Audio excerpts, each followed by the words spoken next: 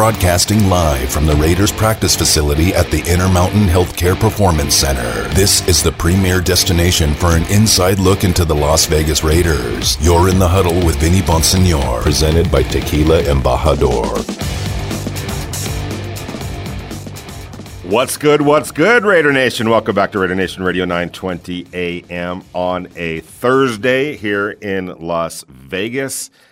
April Fool's Day. No April Fool's jokes around here. We're just talking some football specifically, although there's some baseball on the television airwaves. Love to see that. It's just a good time of year because, baseball is here. There's fans in the stadiums. Love to see that.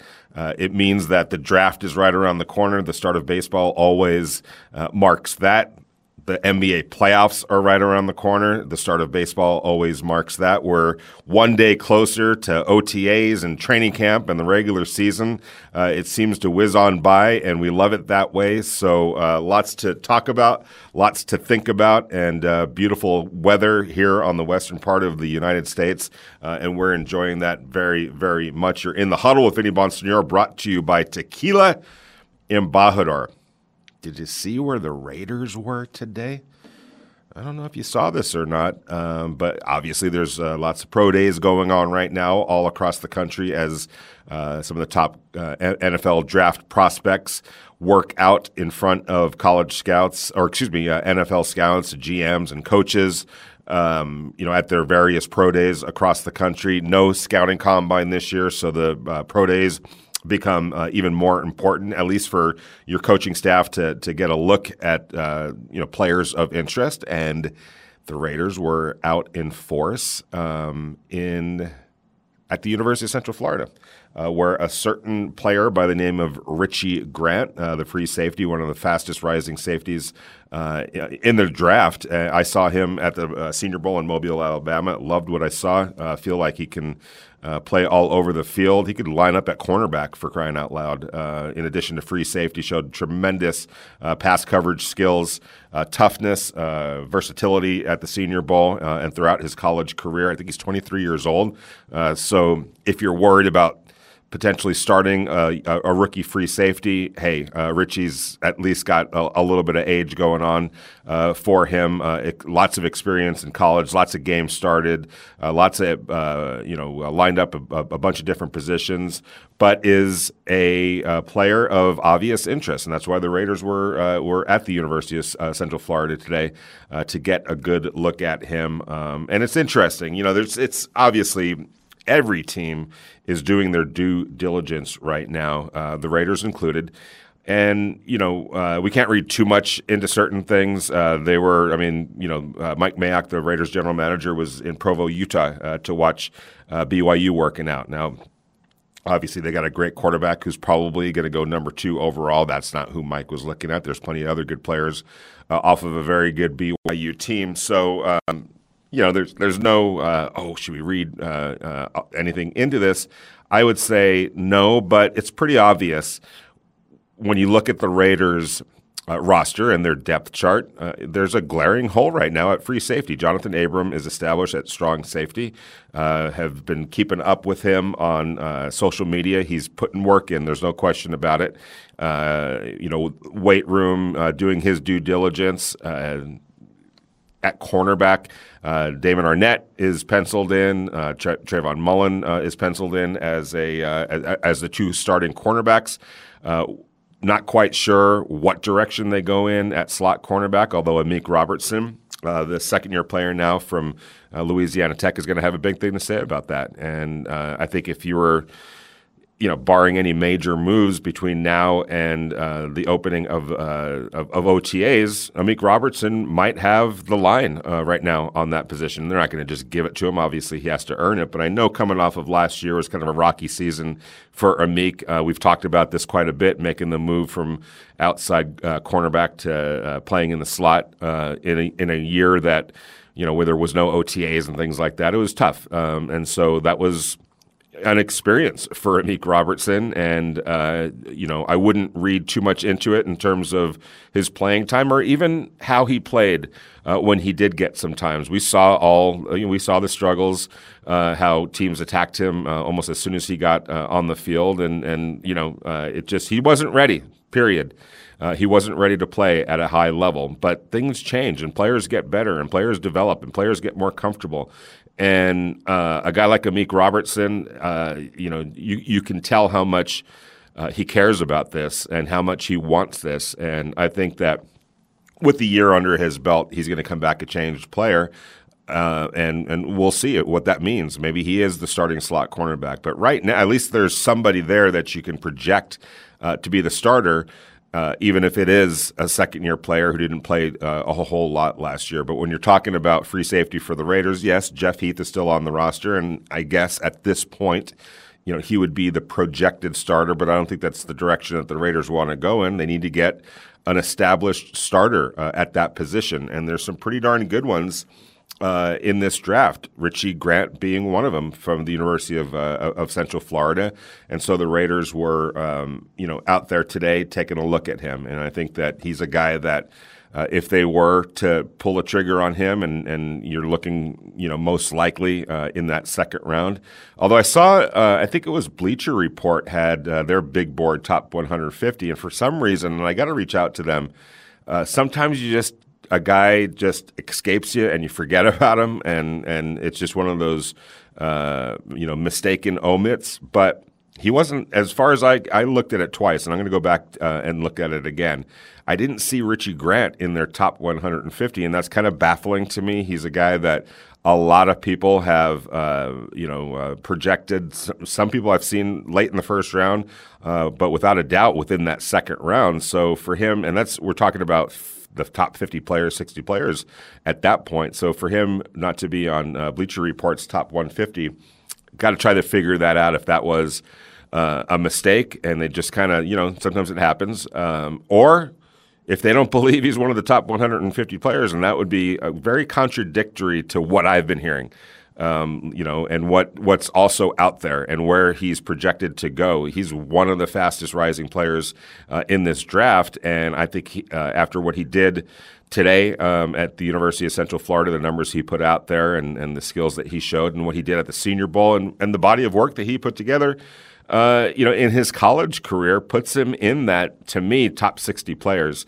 Without question. That's just me, but I'm also going on things that I'm seeing as well and hearing as well. So for him, not to be in Bleacher Report's top 150, it's kind of interesting to me. Like, why? I'd like to know why. If it's a mistake, that's one thing. But if there's something glaring about his game that they're seeing, then would love to find out what that might be, because I don't see it. I see a good football player, and when we're talking about the free safety position, it's there's a few out there in this draft. Trayvon Morag from TCU, he's a guy that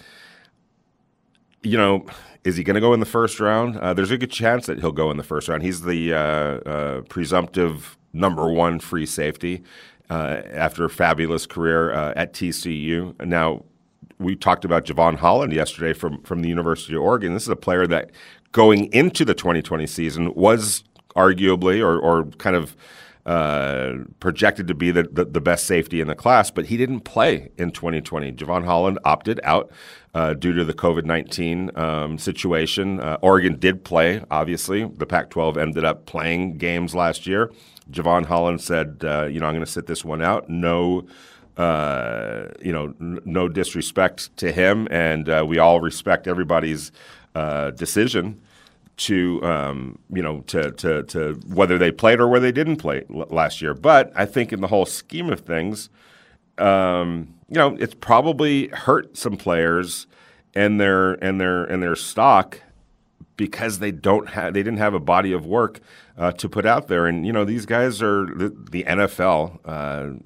They're trying to eliminate as much uncertainty as possible. That's what you do in the draft. You're trying to eliminate that miss factor by doing as much investigative work as you possibly can when you're looking into players and studying the film and doing background checks and talking to everyone that they've known for as far back as you could possibly go. They're trying to eliminate the uncertainty factor or manage and mitigate that. You can't at some point the kid's got to get out on the field and prove it, and that's when we find out, whether they've got the chops or not. And a lot of that is, do they have the heart? Do they have the work ethic?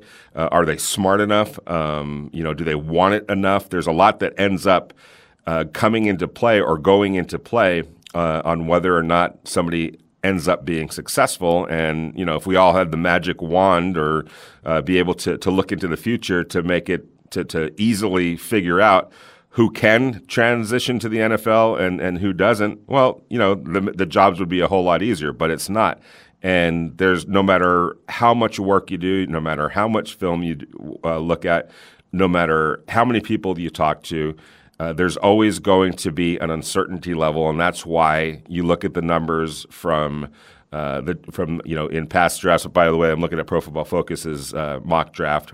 They've got Trevon Moehrig going number 25 to the Jacksonville Jaguars. So, if the Raiders really want him, it's almost a situation where they're going to have to take him in that first round, whether that's with the 17th pick overall or by trading back to that, 25, 26 range to get him. Do you want to, and I'll throw this out to Raider Nation, are you willing to invest that high of a pick in a free safety? And I don't know.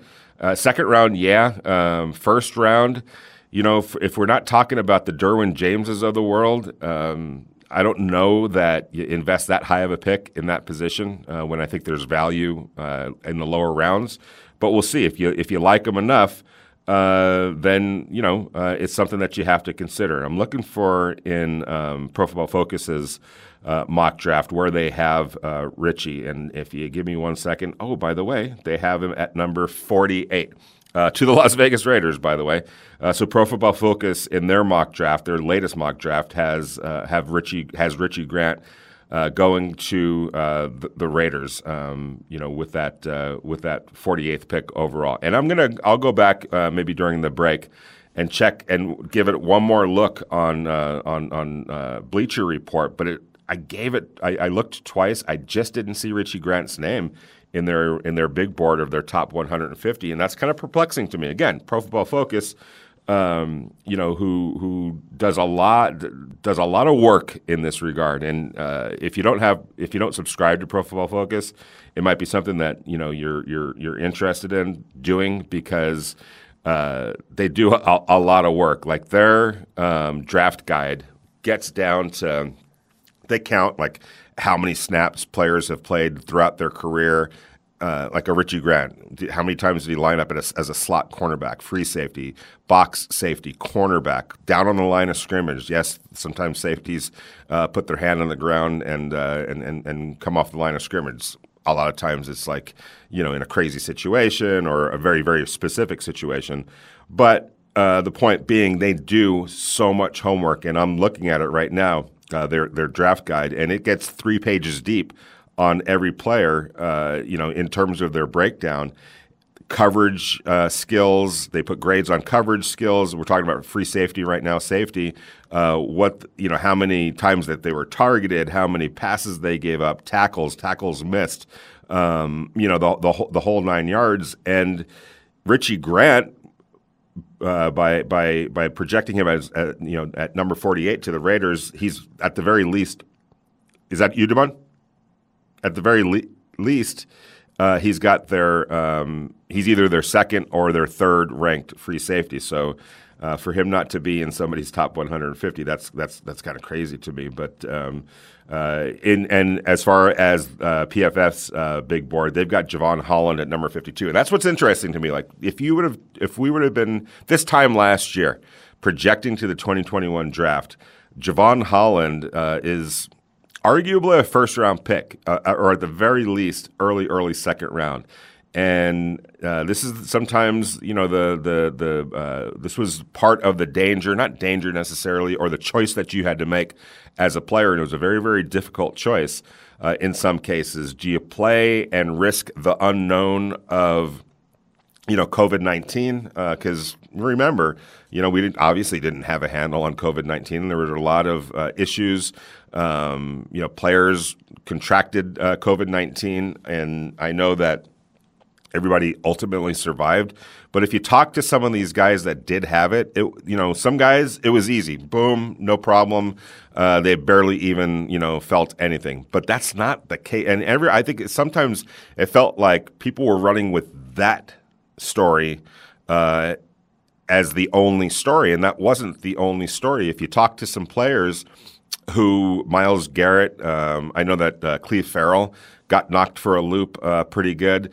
There were other guys who they felt it, man, and they understood this is no joke. COVID-19 is no joke. Thankfully, everybody did survive, but everyone had a different tale to tell about their reaction to COVID-19. So it made I didn't begrudge anybody for any decision that they made, whether to play or not last year, and it was a difficult decision because there were invariably going to be some ramifications, and not in terms of judgment of you didn't play, it doesn't mean enough to you. Nothing like that. I don't think anyone has that kind of a stance. And if they do, they're just flat out wrong, and they should not be doing the job that they're doing if they have that kind of a stance. I think the ramifications was just kind of the out of sight, out of mind ramification of other players, had a chance to get out there and perform and to state their case and play. And so those were the lasting images,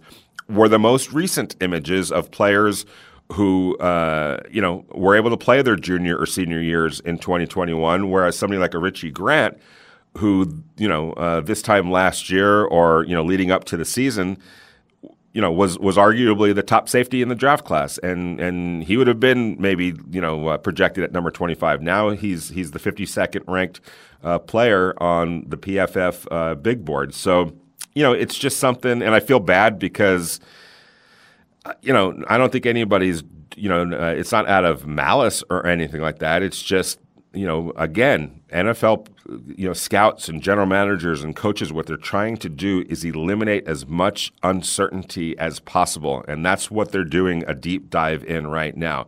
Every single player is being put under a microscope, and there are some players out there who have a very credible, very projectable body of work, recent body of work from the 2020 season, and players like Richie Grant don't. And there's a few guys that fit that, more than a few guys that fit that category. So it's just something to think about. But I'll say this: a guy like somebody like Jevon Holland is gonna. I think he's gonna, when he gets out on the field again and he's given that opportunity, wherever it is that he gets it, might be here with the Raiders, who knows, is going to show that he was worthy of the recognition that he was getting last year, and he might be, in a way, getting overlooked this year. But hey, that it is what it is. Everyone made their decisions. He can't dwell on it. Basically, what he has to do at this point is wherever he's drafted, whatever opportunity he gets with whatever team, whichever team drafts him, just make the most of it and prove your point. But I just love this time of year because you see all these. We're watching all these pro days on NFL Network, and I know ESPN is showing footage as well. And everybody's just trying to get a read on guys and get a up close personal look at some guys. That's why the Raiders were in Orlando today to take a look at Richie Grant. But there's so many other players that are that intrigue me. Jamar Chase from LSU, another guy who didn't play last year, but it sure hasn't hurt him a bit. He was ranked as the top wide receiver going into last year, and even in spite of Devontae Smith winning the Heisman Trophy as a wide receiver and being a darn good player, and he's going to be a first-round lock pick himself. It doesn't look like Jamar has lost any footing whatsoever. He is a top 10 pick, could crack the top 5 depending on what happens. And really the only reason he's not is because so many quarterbacks are going to go ahead of him. I'm looking at PFF's big board right now. Trevor Lawrence, Zach Wilson, Justin Fields are their 3 top-ranked players. And then Penny Sewell, the offensive tackle from Oregon, who also a team's going to get a really great player he should be a first or second pick overall, period. That's how good he is. But because of the quarterback factor, he's going to fall a little bit, but not too far. And whoever gets him has a future Hall of Famer in the making. I am calling that right now. You're in the huddle with Vinny Bonsignore, brought to you by Tequila Embajador.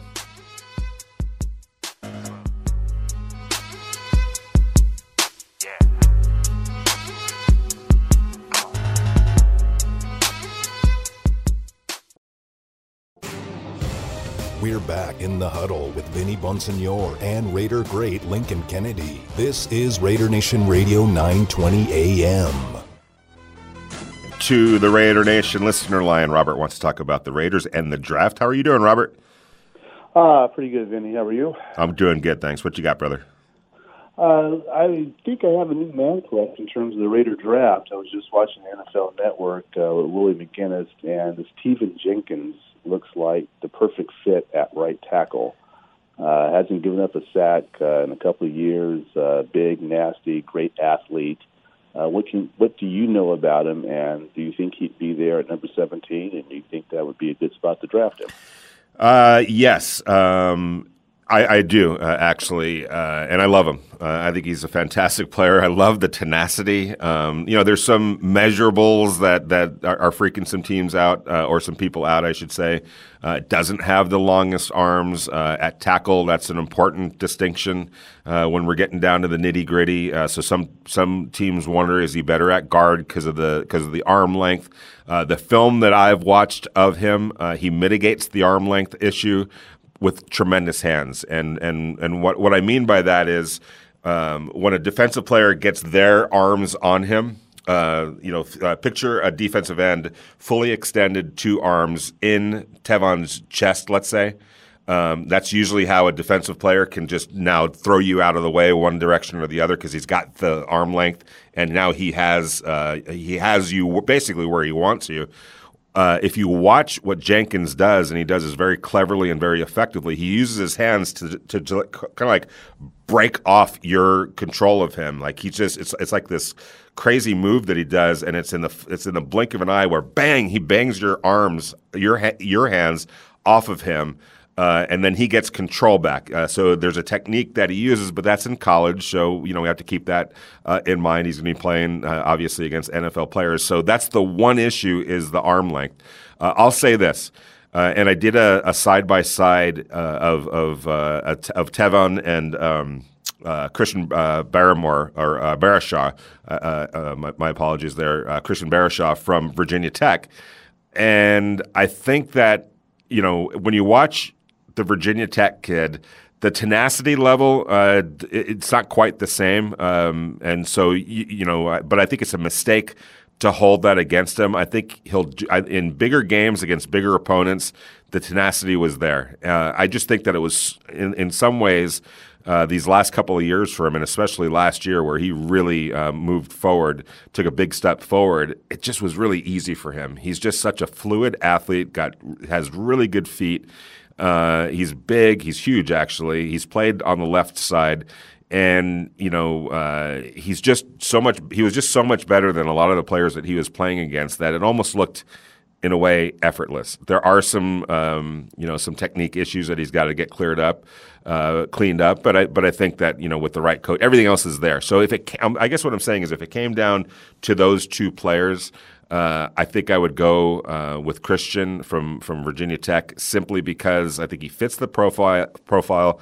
I think he's a guy that can play right tackle for you for the next decade. And, maybe he's the guy also in 5 years that replaces, Colton Miller, because we don't, if Colton Miller decides to retire or move on or whatever the case might be, you have a player now that can move over to left tackle and replace the guy going out the door if Colton Miller is going out the door in 2025 or whenever the case is. But yes, if the Virginia Tech kid isn't there, I would have no problems if the Raiders took Jenkins. Because are you still there? If you're still there, Robert, what did they show tape on the NFL Network? Did they show some footage?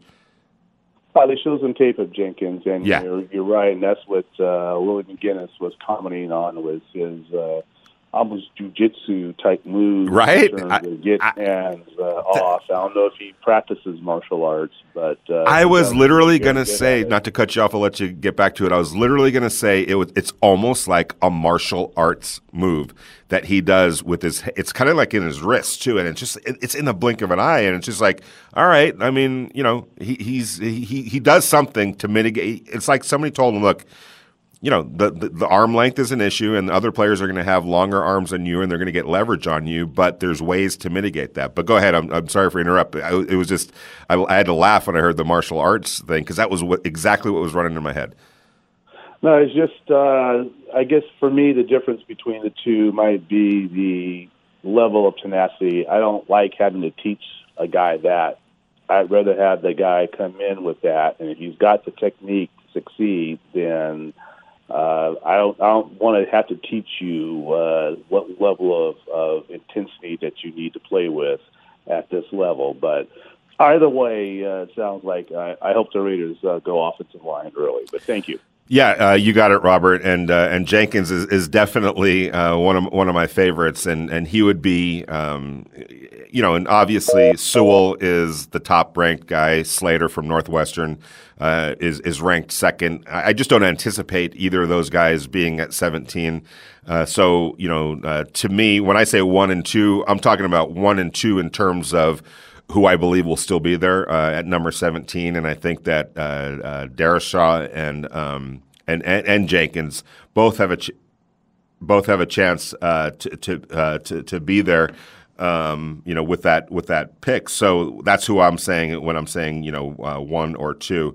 And that's what I'm referring to. We all know Sewell from Oregon and Slater from Northwestern are really the 1 and 2 of this tackle class, and it's a very, very deep tackle class. We're going to go out to the Raider Nation guest line and welcome in our good friend from Covers.com, Patrick Everson is in the house. Patrick, I would imagine you're a fairly busy guy right now, taking a little bit of a breather with the Final Four and the NCAA tournament, but we're bridging right to baseball. The NBA playoffs are getting ready to gear up, so a lot. I'm sure everything's keeping you really busy, so we really appreciate you taking some time to spend with us in the huddle. How are you doing, my man? I'm very good. I appreciate you guys having me on. Definitely, it's sports betting slows down for no one. So exactly. It's pretty full right now. There's a lot going on. All right, I got to ask you something before we get to some other things.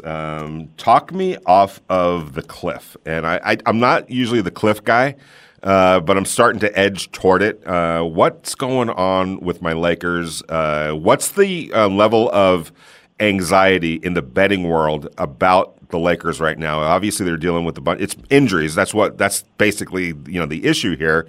But how does that get handled in the betting world, and what has been the trends or reactions out there on the Lakers right now with everything that they're going through? Well, the trend is, I think bettors and odds makers alike, people on both sides of the counter, expect that the Lakers are going to be at full strength when the playoffs roll around, and I think that's kind of the goal of how the Lakers are handling some of this too. And they have to handle it this way, but. Right. But certainly what they want is a healthy team for the playoffs. But there has been a bit of a reaction on the odds-making side where I'm pretty sure most every sports book, regardless of brand or what jurisdiction they operate or what have you, has the Brooklyn Nets as the favorite now. And that's only come to be over the last 10 days or so, 10 days to 2 weeks.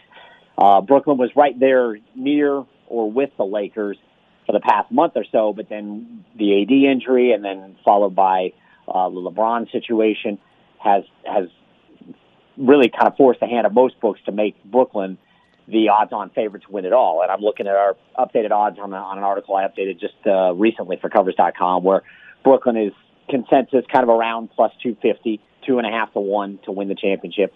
while the Lakers are a little bit beyond 3-1 to win the championship. So, and then from there, some of these other teams' odds have gotten a little bit better than what they were. When somebody slides a little bit, well, somebody's got to move up. And obviously the Nets were one of the beneficiaries, but the Clippers plus 450, the Bucks plus 650, the Jazz plus 900. Some of those teams were at a little bit longer numbers a few weeks back, but with the Lakers' health a little bit of a concern, particularly when you're talking about Western Conference teams like the Clippers and the Jazz, it's going to impact those teams' odds as well. We're talking to Patrick Everson from @cover, and you can follow him @covers_Vegas, and he writes for covers.com. Sticking with the Lakers real quick, what was their high point as far as odds to win the NBA? If you remember off the top of your head, I would be kind of top of the head kind of thing, but they were basically in the range of what the Nets are now, plus 250. I don't think they were much shorter than that. Maybe William Hill US, if I remember correctly, might have been closer to 2-1, somewhere in that range. But I think that was about the extent of as short as those odds got. So they've certainly stretched out a little bit from their from their shortest point. But they've always been in that 2-1, 3-1 range. And honestly, there's a big difference when that is your range. It doesn't seem like much, but it's actually kind of a big difference if you're betting it. For any amount of significance, but generally speaking, in that 2-1 to 3-1 range. Okay, so Vegas is they're conceding a little bit or recognizing a little bit, not going crazy, and they're assuming that they're going to get it together health-wise and still be a factor at some point. So somebody can't jump in and make a tremendous bet right now on some really good odds for what is arguably the best team when healthy to go win it. And there's plenty of time for them to get healthy. I hope anyway. So, but that's just a Laker fan in me talking. We're talking to Patrick Everson. You can follow him @covers_Vegas. All right. So baseball starts today. And opening day is opening day a pretty important betting day for baseball? Do fans jump in head first on opening day, or do they kind of wait a little bit to kind of seize or scan it out a little bit before they start getting into some heavy betting making? Well, I think most of the public fans, especially public fans who enjoy baseball, it's not at the level of the NFL or the NBA or college basketball, but it's certainly something that it's kind of a sign that spring is here every year, and I think a lot of people do enjoy it in the same way that they enjoy other sports, just maybe not to the same level. So I don't think there's a crazy amount of betting going on today, but I do think that opening day probably sees more than even, let's say, a week from now when we kind of settle into this. Every single day there's 12 to 14 games or what have you, and it gets kind of humdrum. I do think opening day, gets a boost. It's a boost for MLB, and especially when you're talking about the teams that the majority of bettors look to, and that is the public teams like the Dodgers and the Yankees. And in fact, BetMGM sent out some insights for opening day, and the two most bet games were the Blue Jays Yankees game and the Dodgers Rockies game. So, and the teams drawing the most bets, on the teams breaking further into not just the games getting the most bets, but the teams within those. Dodgers were the number one most bet team, Yankees number 2. And here in Las Vegas, of course, and this kind of ties into your Lakers points as well. That's another issue why they won't send the Lakers out too far. They're already in way over their heads on the Lakers. The Lakers get the daylights bet out of them in Las Vegas. Not to take you away from the baseball point that you were making. No, totally understand. Yep. But there's a correlation there, and with the Dodgers, who get bet very well here. Not to the extent the Lakers do, but the Dodgers get bet very well in Las Vegas, and therefore the number is always going to be a little guarded because they're already going to have liability to that team. And the Dodgers in today's opening day games were the most bet team for BetMGM, which operates in a lot of jurisdictions, but its biggest jurisdiction is up and down Las Vegas Boulevard. So, and the Yankees were the number 2 most bet team, followed by the Indians. All right, sticking with the Dodgers then. Did you happen to see what happened with the home run and the runner overlapped the other runner and got literally a home run taken away from him although got one RBI out of it. Did you happen to see that? What happened today? I didn't see the play, but I did see obviously I saw the reaction on social media, and that's, it ends up being, it's looking pretty critical. I know, exactly. That's what I was going to ask you. Like, that's kind of a nightmare scenario, I'm sure, for some bettors right now, let alone what I was thinking. What if that was a walk-off situation with 2 outs in the inning? Like, this is never going to happen, you don't think, although we would never have thought that what happened today would have happened. But, can you think about that? What happens if there were 2 outs in that inning and the team was down by, let's say, 2, and they just got a game-tying home run taken away from them because it would have been just the 1-run scores and then a third out. I don't even know if that 1 run would have scored because the out would have happened before the run scored. So it just doesn't, it's like, or the inning would have ended before the run scored. So it's kind of a nightmare scenario, and I'm sure there's some betting implications as well. Well, absolutely betting implications. And again, I saw some of the reaction to it on Twitter, and I hadn't had a chance before I jumped on with you, but I didn't look to see which inning that occurred in. It was early. Yeah, well, if it was early, even more significant because the game was pretty close early through 5 innings, very low scoring game. It was, or through 4 innings, I should say, and then both teams started to really pick it up. This game's way over the over now, which is par for the course when you're playing in Denver. Yes. So over bettors, go cash your tickets because that's in for sure. But this game started low scoring, and I think that's kind of what people were expecting with Kershaw on the hill. I'm sure a bunch of people were betting first 5 innings under, so. But they may not have gotten there because in the 5th inning both teams played it a couple of runs. But yeah, that's huge. I mean, if you're betting the Dodgers on the money line, the Dodgers were a hugely popular money line bet here at Vegas books and at every book that I got information from today, and that was DraftKings and PointsBet and FanDuel and William Hill. The Dodgers money line was. Even though it was a big number, a big price that you had to pay on the Dodgers, they were betting the Dodgers like this game had already been played. So to give up, there was a 1 runner. He overlapped 1 runner, so 2 runs. There should have been 2 runs scored, and neither run scored, or did they? They gave 1 run scored.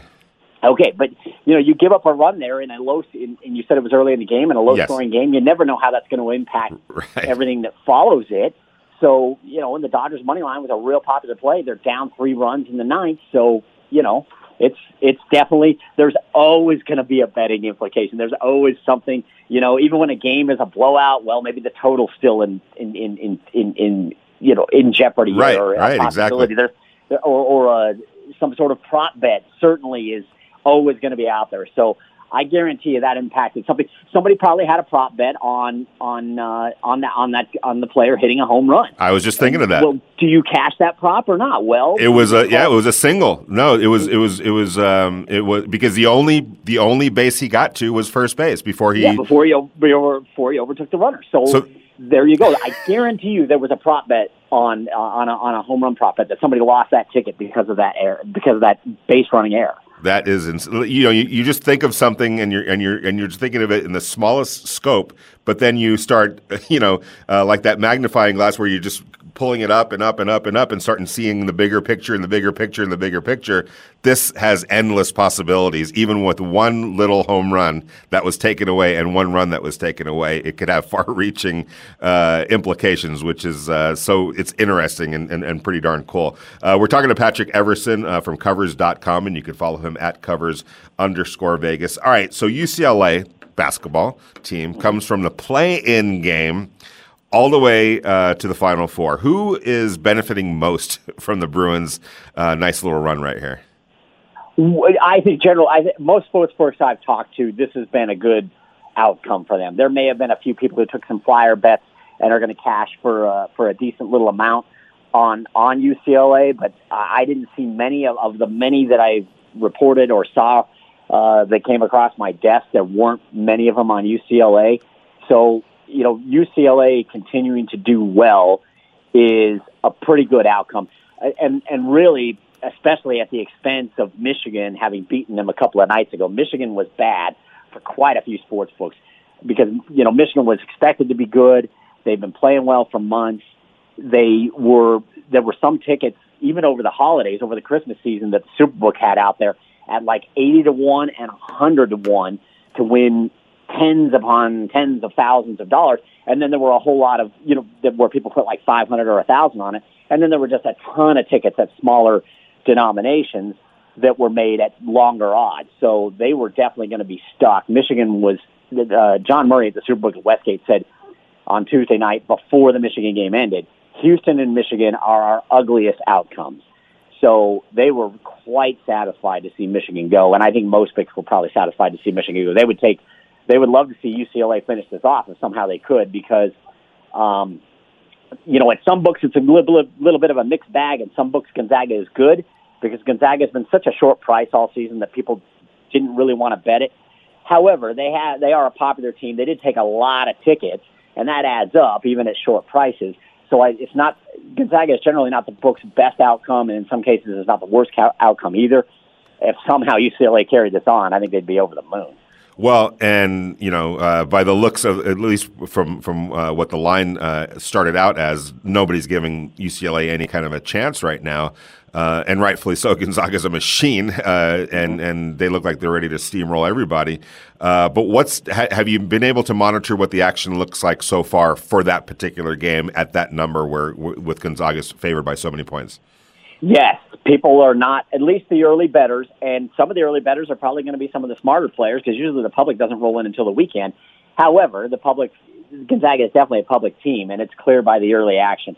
People are not shying away from this. This open, Circa Sports was one of the first ones to hit the board, and they hit the board at Gonzaga 13, and then went to 13.5, and I think they might even be at 14 now. Quite a few books are at 14 now, and the betting splits tend to show it. I've looked at 2 or 3 different books just today, and it seems like Gonzaga is in the 75 to 80% range in the number in the percentage of bets they're taking against the spread, and they're in that same range and even more, perhaps 80% plus in terms of money taken, and that includes at BetMGM Nevada a big fat wager on Gonzaga that came in, and these are the anomalies. To be fair on this, but somebody put down, I think it was $275,000 on Gonzaga, laying 14 points. So they're not backing off Gonzaga right now. It's quite a number for a Final Four game, but as you pointed out, Gonzaga is looking like a very special team. It's going to take a really special effort. It's going to take a special effort to be within that 14, and it's going to take a seriously special effort to win. Yeah, I agree. The way they took apart USC, and USC was athletic enough, they were well coached. Yep. And they took them. They just annihilated them. So that's a pretty good indicator of where Gonzaga is right now. Again, you can follow him at @covers_Vegas. Patrick Everson, our good friend from Covers.com. Really appreciate the insight and the fun talk about something that I'm starting to really become more and more aware of. The longer that I live in Las Vegas, only about a year and a half so far, but really enjoy it. Thank you so much. Don't be a stranger, and we won't either. We'll talk to you down the line, Patrick. Thank you very much. That sounds great. I appreciate you having me on. Have a great night and enjoy the weekend. All right, you too, brother. That was Patrick Everson from Covers.com. When we get back, are the Raiders, do they have their eye on their free safety of the future? You're in the huddle. Vinny Bonsignor, brought to you by Tequila Embajador. Interact with the show. Text Vinny and Lincoln on the Sam and Ash text line at 69187 or tweet them at Vinny Bonsignor and at L Kennedy 72. This is In the Huddle with Vinny Bonsignor and Lincoln Kennedy on Raider Nation Radio 920 AM. What's good, Raider Nation? Welcome back to Raider Nation Radio 920 AM on a Thursday. We're trying to get a hold of some of our friends over at Bleacher Report. I've gone over this list a couple of times, and I know, Damon, have you verified my verification here on Richie Grant? I don't see Richie Grant on Bleacher Report's top 150, do you? Yeah, I've looked it over. I don't see him either, and I think it may be what you're saying, that because looking at the grading process, maybe it was just an oversight, because the way it grades out, I don't see Richie Grant on Bleacher Report's top 150. We're going to get to the bottom of this to find out if this was an oversight. Maybe sometimes names get edited out, on an error. It's happened to me before.